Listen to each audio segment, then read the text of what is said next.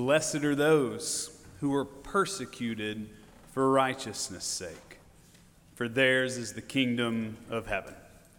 This is the 8th of 9 Beatitudes, and this is the heaviest. Jesus is openly admitting that injustice is happening to other people, and it's happening right then and there.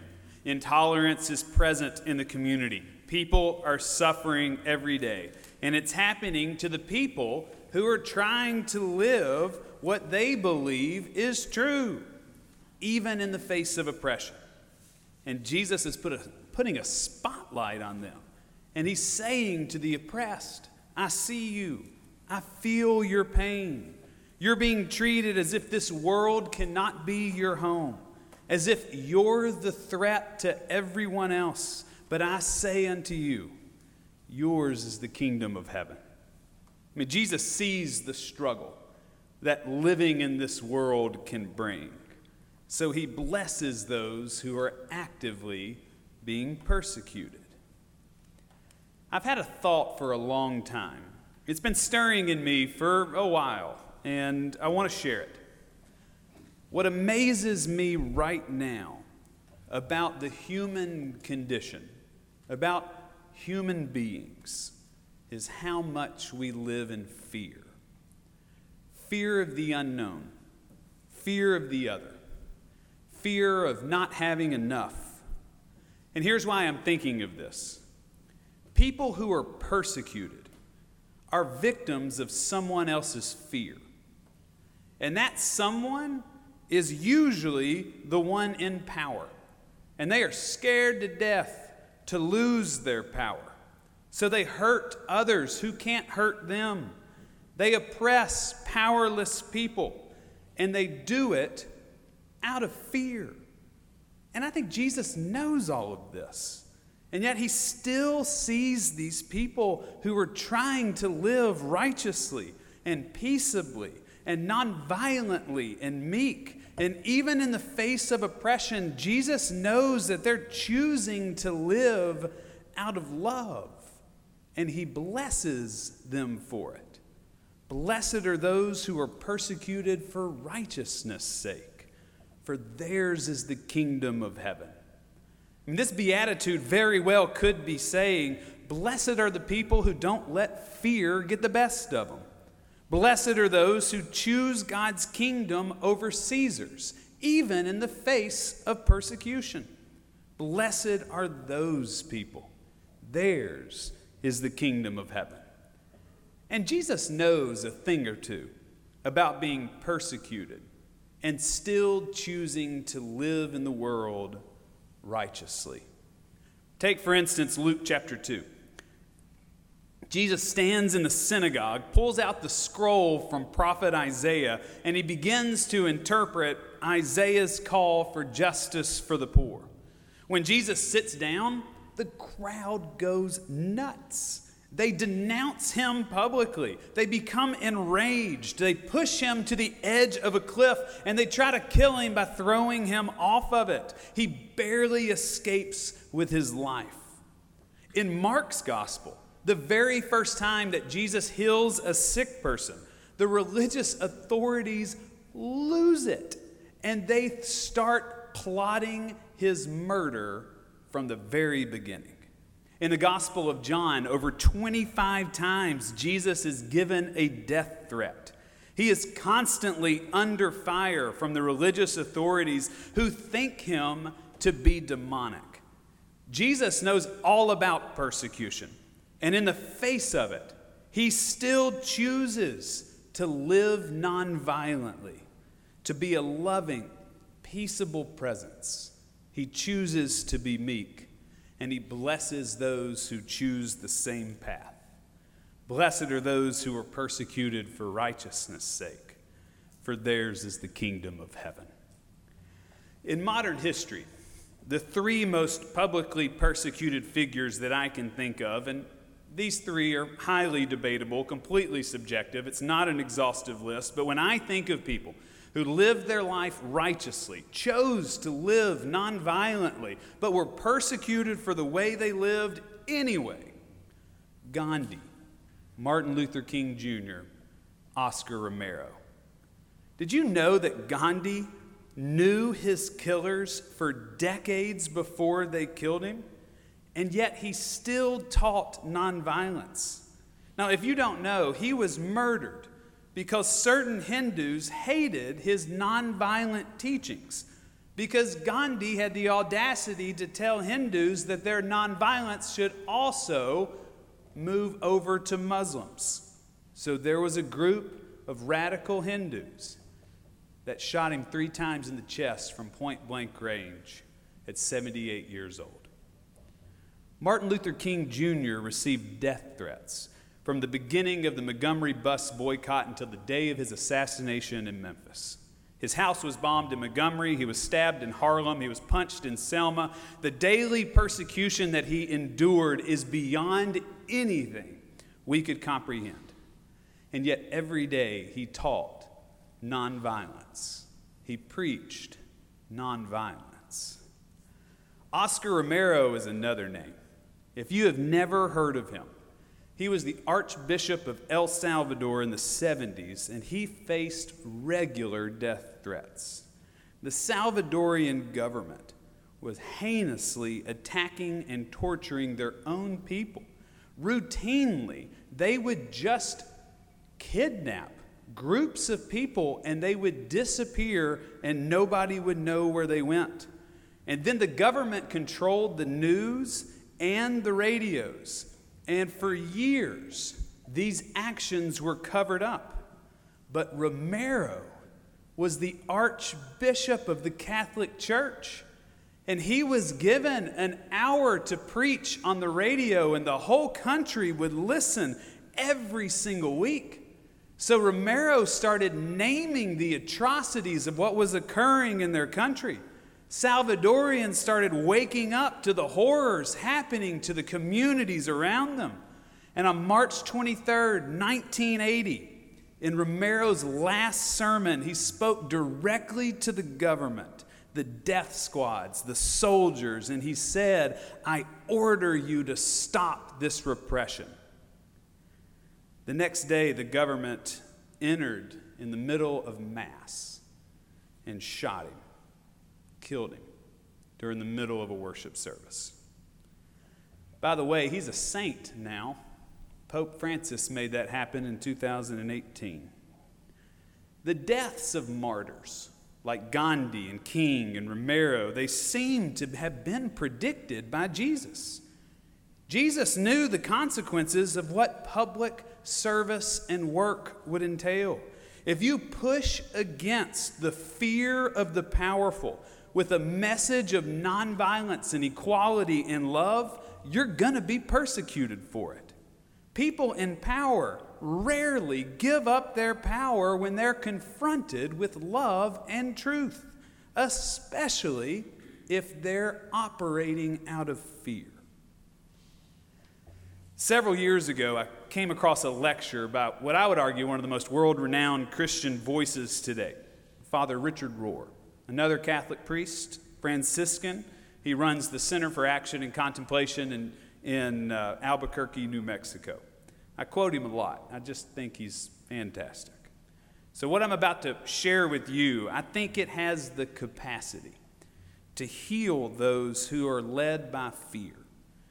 And I think it has the capacity to help us understand why it is people persecute others. And then if you're being persecuted, how you can stay the course nonviolently. So, at least what I'm about to say, it at least helps me understand how worldviews like this can unfold. It's called the cosmic egg. Now, I introduced this idea very, very briefly back in July, and I want to take it a step further today. The cosmic egg has 3 layers of significance. An egg has the yolk, an egg white, and then the outer shell. And each layer, it helps us understand the connection and interplay between what Rohr calls my story, our story, the story. And each one of these layers matter. No one part of the egg is the egg alone. It's the interplay between the yolk and the egg white and the shell, and that makes sense. The yolk, that inner core layer, that's my story. The individuation of my personhood, my gifts, my insights, my ability to affect change and to act in the world. But it's also where my fears lie, where my failures sit, where my pain is held. The second layer, the egg white, that's our story. This is our communities that we connect with, our families, our identities that are bound up in harmony with one another. But it's also the place where our cliques are, our family drama or our communal laments. My story and our story are very similar, but they are different. Think of it like this. What makes you, you? And then what makes us, us? Then there's the outer layer of the egg, the shell. The thinnest, most crackable part of the egg. It's what Rohr calls the story. The things in the world that are always true, always beautiful, and always good. They're always a part of the ultimate design of God's kingdom on earth. And that's the egg. And you can play with it any way you would like. There's a lot of ways to hold it and see the dynamism between the three. But what I find to be the most helpful with this image is that each part of the egg have both a positive and a negative reality. It's like the true and the false self.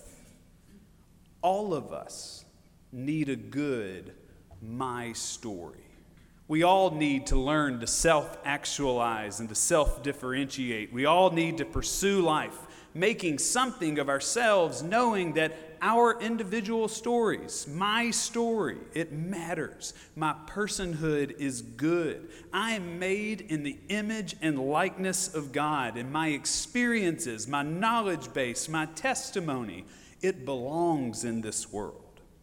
Trauma survivors have a story to tell, and we need to give space for them to be able to tell it. There are minority groups and women, and honestly, every single person in this world has a my story, and it needs the space to be told and to be reflected on. But there's a dark side to this yoke, too. It's possible for us to get too fixated on my story, and we get into an unhealthy imbalance with our or the story. You can become too insular, too much of a loner. You can become too narcissistic or too self-obsessed. You can get so focused on what is me and mine that you begin to lose sight and awareness of what is ours. To break free of that, you need a healthy balance between the yolk and the egg white. You need to hold our story. We are all connected to one another. We're connected through community. We're connected through church here at First Baptist in Waynesboro, and school systems and family systems and ball teams and service groups. The communities that we are in, they give shape and they help hold a framework for our story. My story is always written within the framework of our story. But that can be bad too. If we aren't careful, we can forget that there are other our stories that we aren't a part of. And we can mistake my story for the only our story, as if our experience should be the experience of everyone always. And that's where persecution lies. Oppressed people are oppressed because some group who is more privileged and more powerful, out of fear, they mistaken their my story for what everyone's our story should be. And they did everything they could do to insulate and to validate themselves. It's utterly fear-based, but it happens all the time. And to break free of that, you have to have a healthy balance of the egg's shell, this thinly, easily breakable outer edge that holds all of us together. For the cosmic egg, this is the ultimate story, God's story in the world. And what exists at this level are those things that are always inherently beautiful, inherently true and good. Things like love and forgiveness, justice and mercy and grace. These are the load-bearing pillars of God's story. And so that's the cosmic egg. I just love it. You should play with the dynamism of how these three layers interact. There's a lot to explore, and I hope it's helpful to you. There is no one layer more important than the other. All three layers can be distorted if they're out of balance with the other. We need a healthy balance of my story and our story and the story. Now, you may be wondering, this is fascinating, Barrett, but how does this apply to the Beatitudes? If it feels like I need to course correct, here's my answer. The Beatitudes show us what is beautiful, true, and good about the kingdom of God. They hold up the ultimate story of life, reminding us that we all have a place within the kingdom of God, especially those who don't have a place in Caesar's kingdom. And so what does the cosmic egg have to do with those who are constantly persecuting?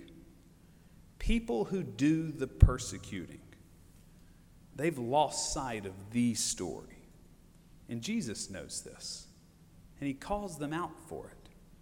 Eventually, he does, if you continue to read the Gospels. But right now in Matthew 5:10, he's looking at the people who are being persecuted, who are on the losing end of oppression. And he's saying, this persecution you feel right now, it won't be here in God's realm. You have a place in the story of life. God is unfolding something, and you're going to be here to see it. Blessed are those who are persecuted for righteousness' sake, for yours is the kingdom of heaven. And that's what I want you to see. Our culture is a self-obsessed culture. We are narcissistic at every level. We're a workaholic culture. We care very deeply about my story. And we care very deeply about somewhat of our story. But it's usually at the detriment of God's story. And people are being persecuted because of it. We need to be reminded that God, since we were children, has loved every one of us, provided for every one of us, fed and nurtured and held and forgiven every one of us, and has given us an example to follow in Jesus Christ. That's the story that needs to be offered to everyone. We need to reclaim that which is beautiful, true, and good in the world. And we need to share it, especially with those who are being oppressed and persecuted, because they have every right in the world to live as authentically as we feel we have the right to as well. But until that day, in the meantime, blessed are the persecuted, for theirs is the kingdom of heaven.